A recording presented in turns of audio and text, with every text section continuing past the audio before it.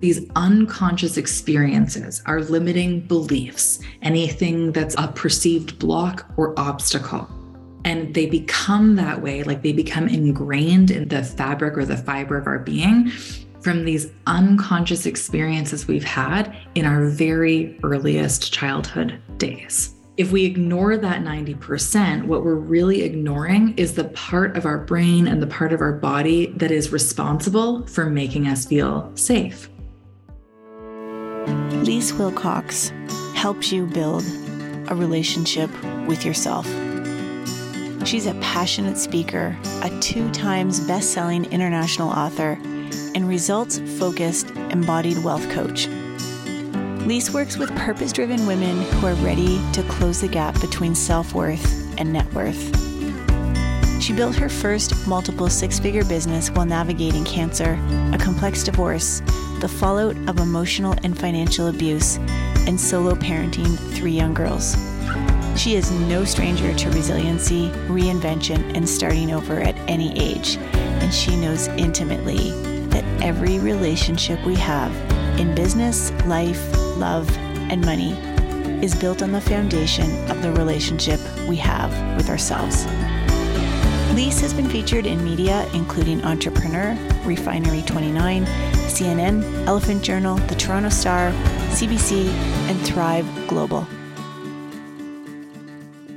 In March 2020, right before our world shut down, I was at a conference. It was a conference of female entrepreneurs wanting to change the world. And somebody pointed out this really dynamic influencer named Leisse Wilcox. And they said, you need to follow her stuff. So I did. I didn't want to miss out on anything cool. Well, little did I know that I would be working with her 2 short years later. And little did I know that in my work with her, I would come to learn things about myself that I didn't know were there. And it would be a catalyst for not only this upcoming book, Evolve, but it would also help me expand my business and my vision for how I want to be in the world.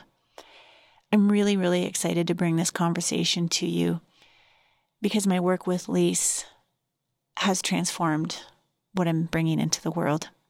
You will hear us talk about NLP. You'll hear us talk about safety in our brain.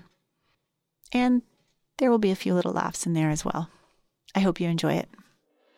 Welcome to Evolve, a new era of leadership. A podcast for real leaders to join real conversations with business experts, practitioners, thought leaders and change makers who integrate head, heart and body in all they do. Who commit to compassion and curiosity, who commit to radical self-leadership in their quest to understand others better too. Because the only way to deliver real results is to understand what it takes to lead real human beings. This is a new era of leadership.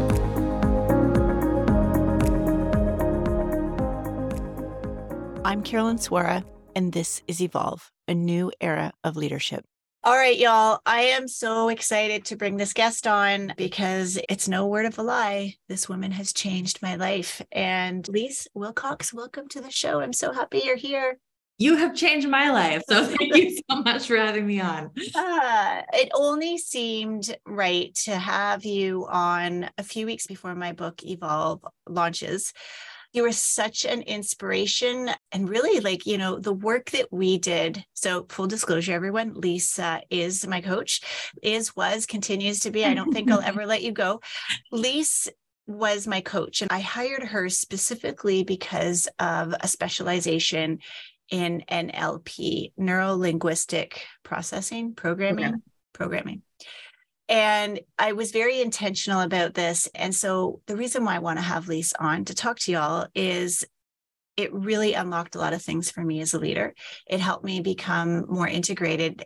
And it also led to this book because, Leisse, you're like one of the few people who read round 1, which was not anything like what is being released in a few weeks, is it? It feels like all of book 1 or version 1 became like a chapter in version.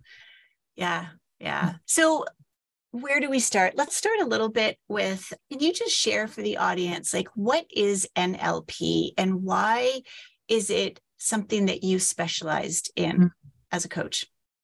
Great question. And I feel like I never get a chance to actually talk about this part of it because NLP has basically become the medicine. It has become like the framework of the toolkit that I use that informs all of my coaching, but I just never really talk about it. Well, you can geek out. Like, go ahead. Thank you. So NLP stands for Neuro-Linguistic Programming, and it's a modality, it's a framework, it's effectively the user's manual to your mind. So, we're all born with this really, really complex brain that dictates so much / all of our behavior, both consciously and unconsciously. And Plato say how many thousands of years ago, know thyself. Like our job is to really go through this self-education to truly know who we are. And we spend lifetimes getting to know this person. NLP is almost like a shortcut, or as I said, it's this framework, this user manual to actually understanding how your mind works, processes information and experiences. So what is so powerful about it to me is that it was the first modality that taught me to break down the genuine process of what's happening with how we relate to our world. So we have our actions and behaviors, like we have all the things that we do. And of course, they are dictated or they are really shaped or informed by our thoughts and that internal conversation. Most coaching stops right there. A lot of coaches will be like, you got to change your mindset. You got to just think good thoughts. You got to act positively. Let's focus on the law of attraction and manifesting. Let's just set a goal and work at it until it happens. That is 10% of the story. So it's ineffective without the other 90%. And that other 90% is the awareness that our thoughts and that internal dialogue that we have is an extension of the core beliefs that we hold, and we hold them in an unconscious capacity. So that 90% of the iceberg that's hidden below the surface that we don't really have access to are these unconscious experiences, our limiting beliefs, anything that's a perceived block or obstacle. And they become that way, like they become ingrained in the fabric or the fiber of our being from these unconscious experiences we've had in our very earliest childhood days. Yeah. So if we ignore that 90%, what we're really ignoring is the part of our brain and the part of our body that is responsible for making us feel safe. And as you and I both know, nervous system healing and nervous system awareness has become kind of like a buzzword or a catchy phrase. That's what we're talking about. We're talking about all the stuff that happens at an unconscious level that was basically somebody else's version of reality that they passed on to us. And it becomes our version of reality until we decide to do it differently. Just thinking about it is only a part of the process. Only a small piece of it. Yeah. And so when I came to you, I had done a significant amount of work. And as you and I both know, a modality, I don't even know if modality is the right word, but I really did a lot of work under the Enneagram system. And so for me, looking at the 3 centers of intelligence, the head, the heart, and the body, and understanding my emotional patterns, that was a big part of my work. And that's sort of the first piece, right? Yes. What we think is obviously impacted by our emotions. Coming to you was sort of that intentional opportunity to unpack what are those thought patterns. Yeah. And I'll be honest, I thought it was going to be pretty straightforward, like, okay, belief systems, I'll write stuff down. What I didn't realize and what it unlocked was all of this unconscious stuff. And I will never forget this on our breakthrough day. I don't even remember the exact question, but I remember the feeling because I'm heart-based. I remember afterwards thinking, there's something about trauma. There's something here that I need to tap into because, on breakthrough day, we were doing a bunch of stuff. And then I felt horribly embarrassed. And like I had this big vulnerability hangover, thinking that you must think I'm like the weirdest client for actually saying that. And I remember how something unlocked. You made me feel safe to tap into something that has been sort of simmering, but I couldn't articulate it and I couldn't pull it out. And then things just, went from there. But I'll never forget that feeling, thinking, She thinks I'm so silly for saying there's something about trauma that I need to bring into the world when it comes to myself, but also to leadership. Mm-hmm. Yeah. Okay. So that's not a thing. I don't think that. And I never, I know. I understand that's a perception, but no, not at all. I mean, we now both have done our trauma-informed training. Yeah. And even that as a framework is just such a beautiful paradigm to understand that we have the thing that happened. And then we have the emotional scarring or wounding from the thing that happened. And then we have the numbing agent we use to avoid feeling the emotional trauma of the thing that happened. And then where I come in is that step 4, Right. where we start to reconnect away from, like, disconnect from the numbing agent, reconnect to that feeling of the experience so we can actually start healing forward. Right. And that's what's so beautiful about this kind of work and the depth of this work, because it really takes you to the very root of who you are. And, know, if you go to my website, one of my favorite stories is there on a video. It's called The Vine Story. And it's this notion that one of the first houses that I bought, we had this out of control vine that was growing on the back deck. And I'm not going to tell the whole story, but the punchline is that I didn't want to deal with this vine. It was too complicated. So I just kept snipping off little pieces of it. And that only solved it as a temporary measure until I did the really deep, hard work of going under the deck and hacking away at the root of it to find out what the hell is the actual problem here. Right. And so for me, in the work that I do with literally everyone, like my husband included, bless him, is figure out, like, what is that root? What's the origin story? What's the program behind all of these stories that we've been living in? And how do we address it at the root so we can actually, quote unquote, solve all the problems on the surface that really bother us? Yeah. And we use that concept of the vine through this trauma-informed lens of understanding it's just camping out in your unconscious, speaking through your body. Now we can actually get to next level self-awareness, self-education, and therefore healing. And so one of the things that I want to make really clear for the listeners is to do that work, we don't have to unpack what the trauma was. So I want to make that really clear to everybody. I didn't come into these sessions and throw my legs up on a couch and start talking about any of what one might deem a traumatic event, big T or little t. It was through your magic and your NLP certification and all your experience with that, helping me understand stories and belief systems. And I think I'm so blown away. Like, I mean, you got to see that first copy of the book, and the first copy was called The Perfect Widow. That's right. And it was very much focused on one part of my story while trying to reach out into some other aspects as well. And I don't know if you remember what prompted you to gently or kindly encourage me to think beyond that, but do you remember sort of that sort of time? It was April of whatever year, 2022, I guess, where you read it and you sent it back to me and you just kindly asked me to think about some other things. Yes, because I have really high EQ. Yeah, I have a master's certification in NLP, which is, again, like an incredible toolkit. And so then I take all those tools, and then, like, the other part of the equation for me is this, like, blessing and curse of having really high EQ. And so I remember reading it and being like, but who's your target audience? Yeah. and are you now shifting your business to work with other widows who've had this experience? And I remember it was like, yes, and they're this, and this, and like so much more than just being defined by being a widow. And all of a sudden it was like, oh, this, like, I have this moment sometimes in my head where I'm like, oh no, oh no, there's such a great risk in me saying this, but like, I don't think this is the book that you want to write. Yeah. And I remember you telling me that and thinking, but that's what I was looking for, right? Because you were the first person to read it. And it was months. There was just a lot that came out, a lot of processing that I was able to do.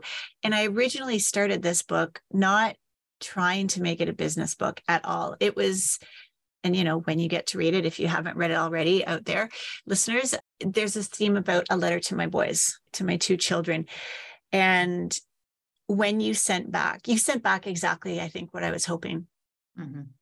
And I don't know from an NLP perspective, but was I stuck? Like, was there a certain pattern in there? Because I feel like after you sent me that note, we then continued, because I'm like, Leisse, I can't do this without you. I need you to help me structure this. What was going on there from an NLP perspective? So one of the greatest hacks in understanding ourselves, especially when we're having a really hard time, is asking, what am I making this mean about me? And I think it's kind of an iteration of that little mindset shift, or that challenging question, is that, what are you making this mean about you? Or how are you getting stuck in the story? Or what is the story you're telling yourself about that story? And what do you have to gain by hanging on to it? Yeah. Because I find a lot of us who've had really traumatic backgrounds and painful human life experiences, and we have the courage and resiliency to explore them and not stay stuck in the trauma, but then really do this big work of overcoming. I find that 99% of us want to get stuck in the story we attach to overcoming. Yeah. And so that's just an extension of staying stuck in the story, but we framed it differently ourselves, because now we look like the hero to our own victim. But as soon as there is a hero to our own victim, the victim is still present, right? Yeah. And that's not to diminish anybody's experience, yours, mine, anyone else's. It's the notion that at some point, we probably want to be mindful of, who am I without this story? And I think for you, it was you had this multi-year, spanning decades series of traumatic events. And going through the healing process from that is such a big deal that I think it becomes so natural to stay stuck in the pride and the celebration of being able to overcome that. Yep. And if we're not careful, we stay stuck in the story of overcoming, which means we stay stuck in the trauma of the past. And that was doing that work with you, again, way unexpected. I mean, what I had hoped to get in working with you, just was exponentially greater than what I had anticipated. And I think part of that is not fully understanding what a coach can do for us. I believe we should all have a psychologist or a psychotherapist the moment we're born. We're not meant to try and figure out all this shit in life on our own. But I did have a bit of a belief that it had to be with that type of practitioner. Mm-hmm. And through my experience with you, I realized there is a place for both. Mm-hmm. And again, we never went back and unpacked and explored the why and everything. It was all about, how do I move forward? And, I think back to when you sent me that message. Was it email or a voice note? Might have been both, but for that, it was probably a voice message, actually.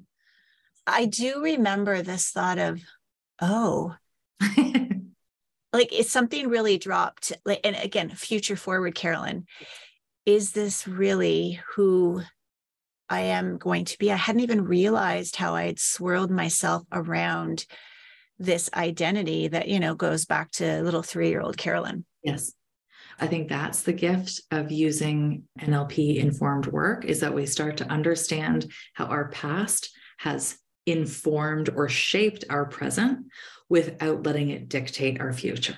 Yeah. So it's not bypassing, it's not just glossing over, and it's also not getting stuck in the, I think that sometimes therapy, people are not going to like it when I say this, but I think that sometimes therapy is actually a detriment, because I think it can take you so far. And then at a certain point, you got to stop talking about it, right? Because, you think of neuro-linguistic programming, the words that we use keep cementing those stories to be true. So if we keep talking about how victimized we were, if we keep talking about, how much we've overcome, it's okay, but we're just reinforcing all of those patterns from belief all the way to actions and behavior to be true. So to actually dig in and realize that there's a different way, or that we can kind of change that narrative, that is how we start to move forward, creating our own new narrative from a healed and informed place. Yeah. And I just didn't even realize I was so unconsciously connected to resilient, strong Carolyn, right? The archetype of the warrior.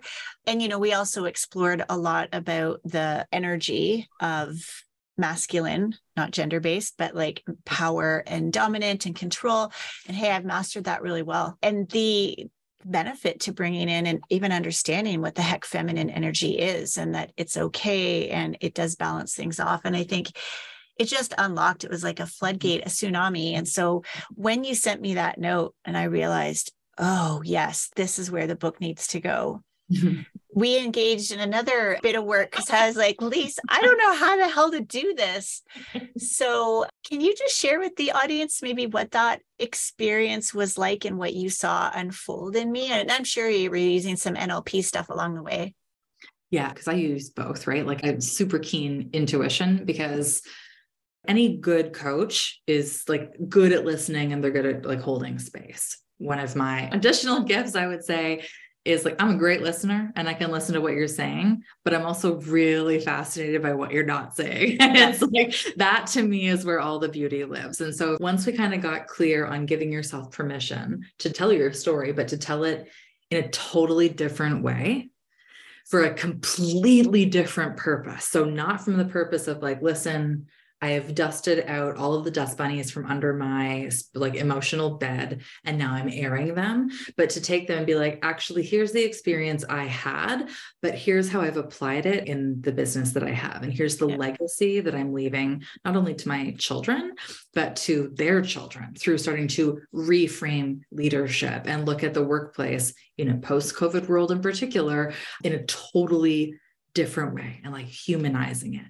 So for me, it's like, as soon as we kind of got that permission granted or that permission slip like signed that we could move forward in that direction, then to me, it's like, I always think in 4 dimensions, and it's like, oh, I know exactly what you need to say. We just need to get it on paper. It's just, we need to just create the structure for it. And if we have that structure or a table of contents in the context of a book, as long as that structure and backbone is there, then the rest, you basically just fill in the blanks. Yeah.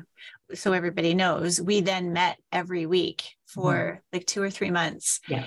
And I just talked and you would ask me questions and it was all there. And as it was coming out, I was like, holy shit, she was right. It is all here. And I still have those cards. I think I'm going to keep them forever. And you were going to send them to me as we went along, but you sent them to me all when we were done. Big stack of cue cards. Yeah. And that was a real release. And that's where this whole notion of trauma-informed leadership really started to take hold. Because what I realized through telling you all of that story, or not story, just giving you all that information and having you order it for me, was throughout the entire pandemic, like when it was really active, I kept saying to people, this isn't my first pandemic, and internalizing this notion of this isn't my first pandemic. This isn't my first pandemic. I was just using the wrong word. It was, no one has been through, well, maybe unless you're over 100. When was that? When did we have that? Like in the 1920s? Like, yeah, it was like 1919. It was almost exactly 100. Yeah. So funny how I couldn't even use that word. And then, as you know, I dove right into doing trauma research. We both got certified from a trauma-informed counselor or therapist as well. And then I started to realize all the connection to my work. I went back into my Dare to Lead training and found a quote that Brene Brown had said to us. And then everything just, that took me sort of to the next phase, because then I had to do like another whole round of work. And I'll likely be talking about that on another podcast. And then I realized I didn't want to be shy and quiet about it, because I know the T word.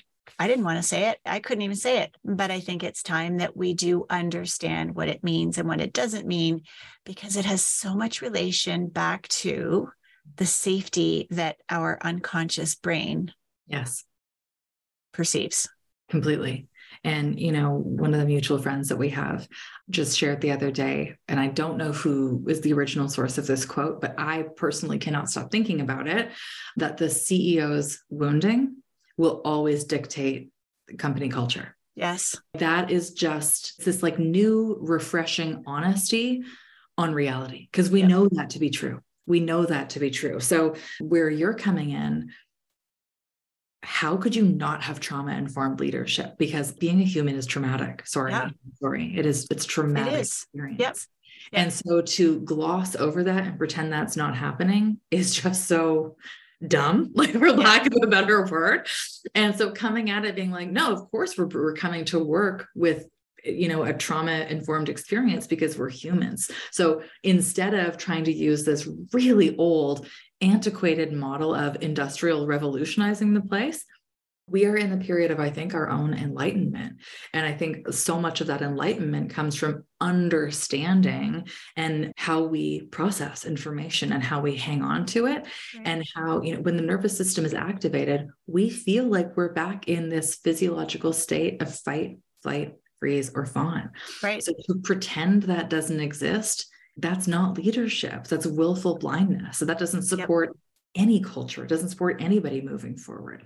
So I feel that, you had the wherewithal to really harness that and write about it so honestly in an accessible way. It's just a gift to everyone who picks up a copy and then, ultimately is working with you or in the program. Yeah. Thank you. And it really was a process. And I know when Gabor Mate released his book in September, so I'd already had a pretty good draft together and really had combined it into my work and wove together a story from when I started my business 6 or 7 years ago, 7 years ago now, to now. So it became a lot more fulsome than when you and I had built out the cue cards. So I was ready to hand it in. And then Gabor Mate's new book came out, and The Myth of Normal. Myth of Normal, yeah.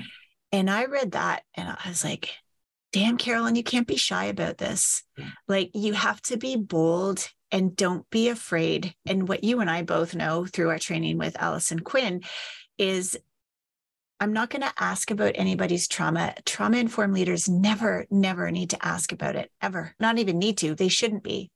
Mm-hmm. But understanding that it's stored in our body. Yes. And that if we do not deal with it, our nervous system and our ability to be integrated with our thoughts, our feelings, and our actions get impacted. And that was the message. I was like, the corporate world really, really needs to progress their way of thinking and how to integrate those 3 centers of intelligence. Well, and often I think that when people have an association of I'm going to heal from trauma or I'm going to be healing in general, it's like, oh, then we're going to be sitting around in a circle singing. Yeah. It's like, no, we're not even talking about it. Going back to that example that I used of there's the thing that happened and the emotional fallout from the thing that happened. The thing is almost inconsequential.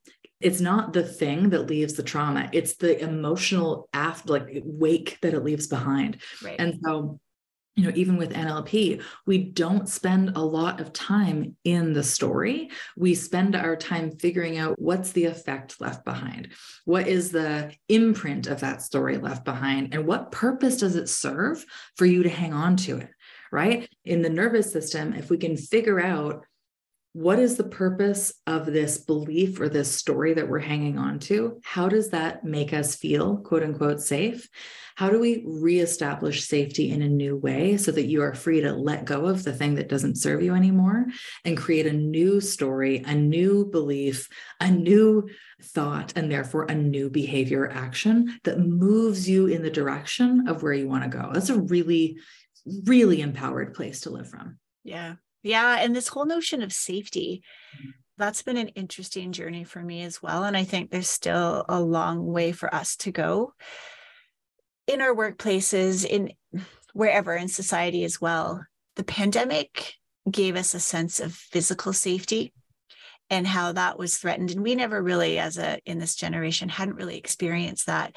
But, this whole notion of psychological safety and, some great work done by leaders like Amy Edmondson. Here's the piece that I learned through all of this is I learned how much safety I wasn't giving the people around me because I had this incessant need to keep moving and to keep producing and to keep proving my worth. Mm-hmm. And that to me, that didn't make sense. What do you mean that's not safe? I'm producing, I'm doing, I'm being good. My heart's in the right place. But the nervous system was still dysregulated. It was hyper aroused and it was always moving, which couldn't give people around me a place to settle down. And this is why this book and this work is so personal, because I realized through my boys' entire childhood and the whole situation that they were born into with their dad being ill before they were born, I had this like vibration, this frequency that was like intense and high moving. And it might have looked like I had it all together, but there wasn't a lot of safety going on when it comes to nervous system. And that creates this, again, self-fulfilling prophecy that like rest equals death, right? It's that little, I forget what it's called. It's like a little mouse in Australia that if it stops moving, it dies. Yeah.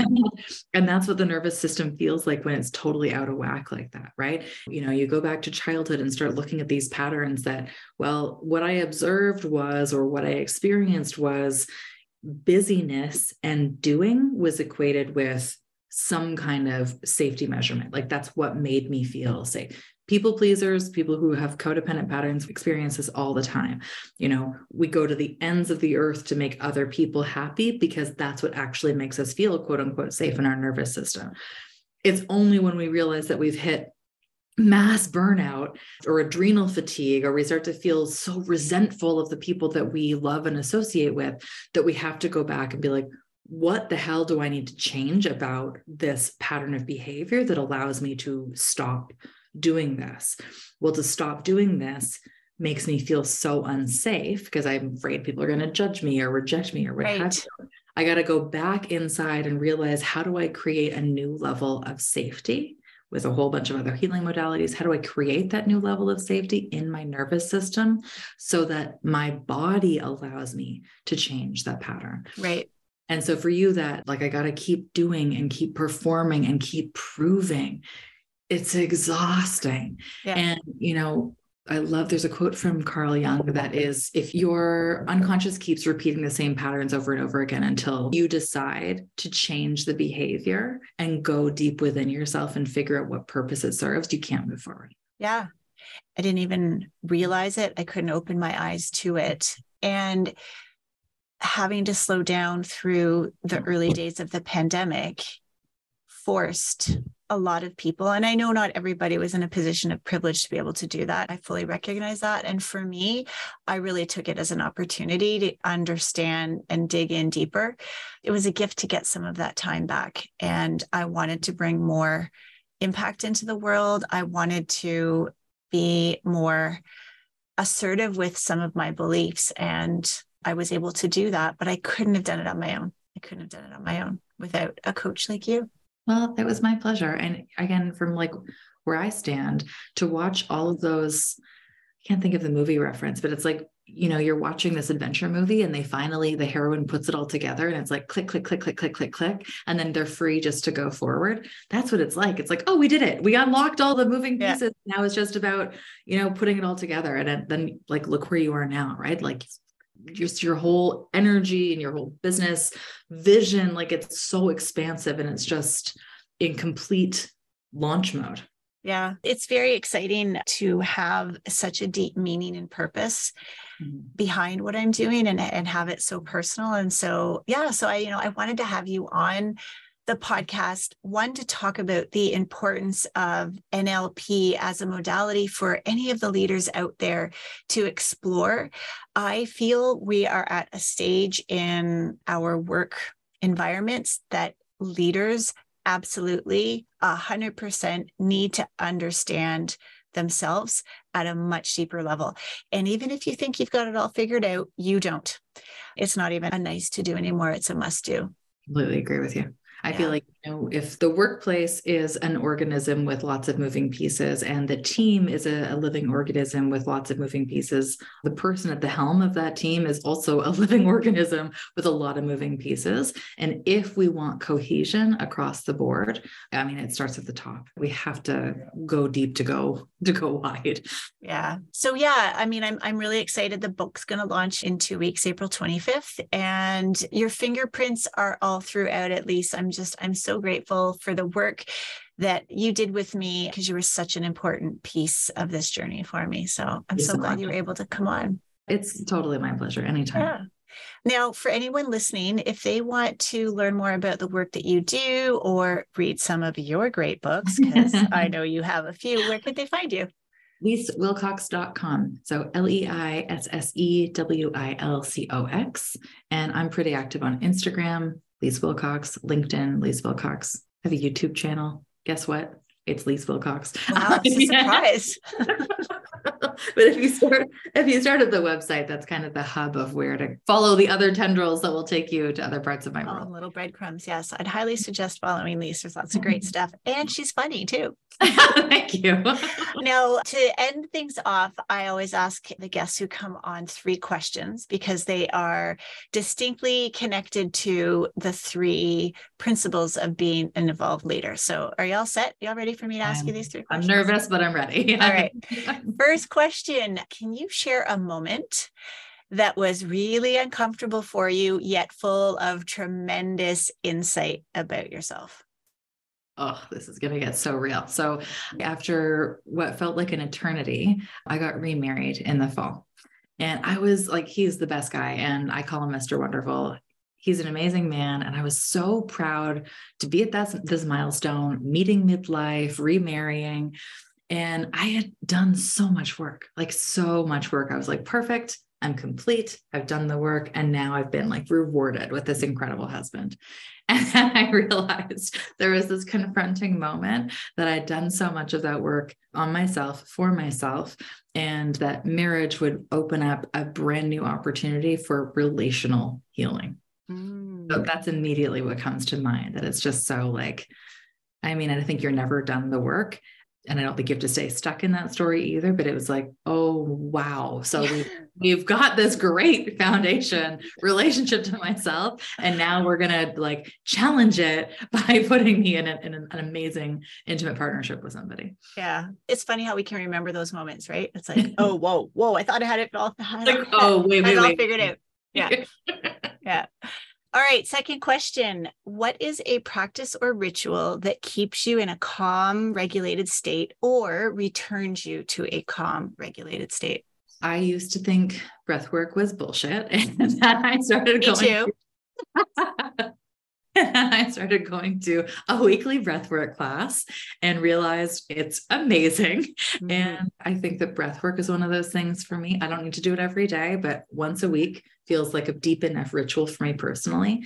And, you know, I can be my own worst enemy, but when I really need to pull myself out of a fog, if I just go for a walk, especially if it's by the water, I feel better. So the only challenge is remembering that and then making myself do it. Yeah. But yeah, so breathing and walking, like 2 of basically the easiest things that we can do, they really do work. Yeah, I hear you. I used to think it was total BS as well. It says something for our addiction to productivity, doesn't it? I know. All right, the last one. This is my favorite one. What is a song or genre of music that makes you feel connected to others or part of something bigger than yourself? That is like asking, tell me your early 40s, not telling me you're in your early 40s. There you go. I cannot believe I'm going to say this out loud, but like, it turns out my favorite genre of music is adult singer-songwriter. Oh, well, it's okay. It's okay. And that could be in the 70s. It could be any in the 90s. It kind of spans decades, but it's that real, I wrote this song and I'm playing it and I'm singing it for you. And it's based on my human experience. And it just makes me feel so seen in other people's stories of their own life experience. But it definitely makes me wordy too. Are you going to drop a title or an artist of what one of those songs might be? I mean, I love Bruce Springsteen. I love John Mayer. John Mayer and I are the exact same age. And I feel like everything he writes and sings about, he's really misogynist too. So I don't know how this is accurate, but like, I feel like he sings my story. Taylor Swift, same thing. But I don't know. I just love like adult singer-songwriter. Nathaniel Rateliff, Israel Natch. Nice. I know when you said that, I thought immediately of Whitney Houston. Oh, yeah. And A Song for You. I know that she didn't make that one, but I Didn't Know My Own Strength song. And I have to add this in. Sorry, I know we're about to wrap up, but I'm just going to add one more thing is when I was writing the first round, The Perfect Widow, we had talked about archetypes. And remember, we came up with the 3 archetypes, the warrior. Remember the chapter, like The Perfect Widow was going to have those 4 archetypes. I made a playlist and I sent it to you, My Life in 3 Acts. Yes. And so that Whitney Houston song, I Didn't Know My Own Strength, I played that often. In fact, doing that playlist really helped me pull out of my own story and realize I am part of something bigger. So I'm right with you on the artist, whatever genre you said that was, that music. Right. It's making you say it twice. I know, I can tell. I can totally tell.